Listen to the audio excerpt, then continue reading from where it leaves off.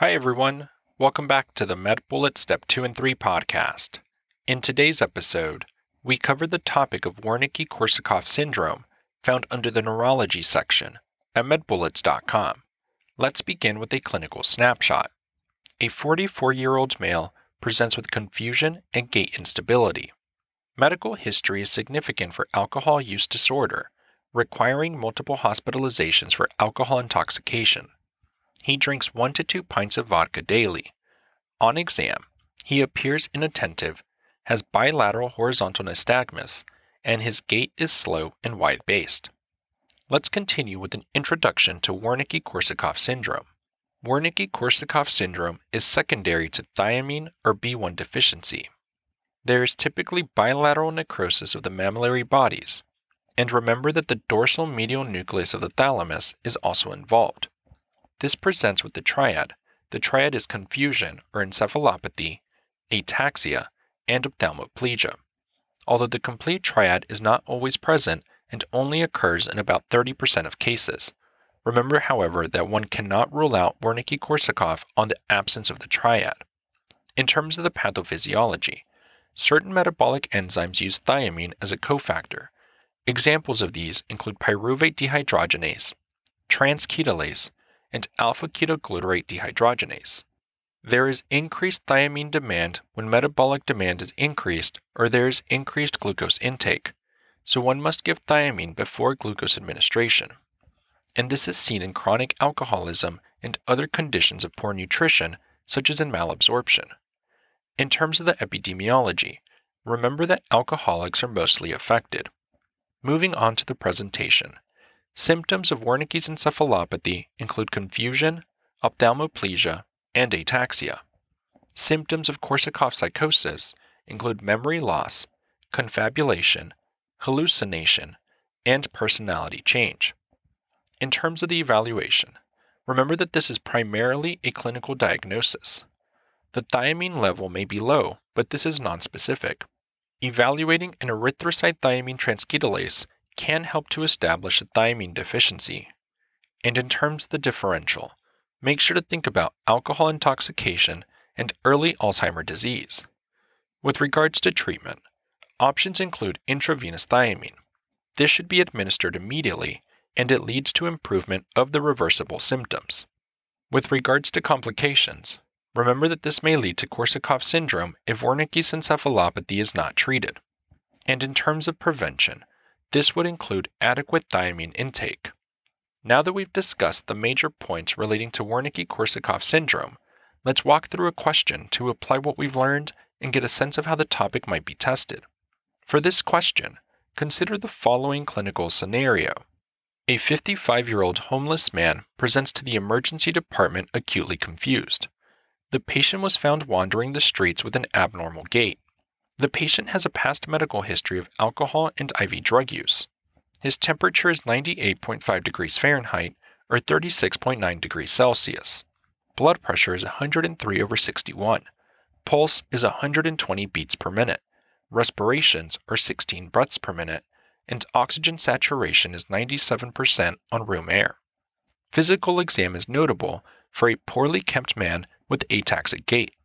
Ophthalmoplegia is noted on cranial nerve testing, and he has decreased vibration sensation in the bilateral lower extremities. Dermatologic exam reveals perifollicular hemorrhages, bleeding gums, and many bruises along the patient's upper and lower extremities. An initial ECG is notable for sinus tachycardia, and the patient is given 2 liters of Ringer lactate. Laboratory values are ordered, which demonstrate a hemoglobin of 8, hematocrit of 30%, leukocyte count of 3,500 with a normal differential, platelet count of 192,000, and an MCV of 119. Serum sodium is 139, chloride is 100, potassium of 4.3, bicarbonate is 25, BUN is 20, glucose is 47, creatinine is 1, calcium is 9.2, magnesium is 1.2, AST is 82, and ALT is 70. Which of the following is the best next treatment for this patient? And the answer choices are: Choice 1, dextrose; Choice 2, folate; Choice 3, magnesium. Choice 4, thiamine. Or choice 5, vitamin C.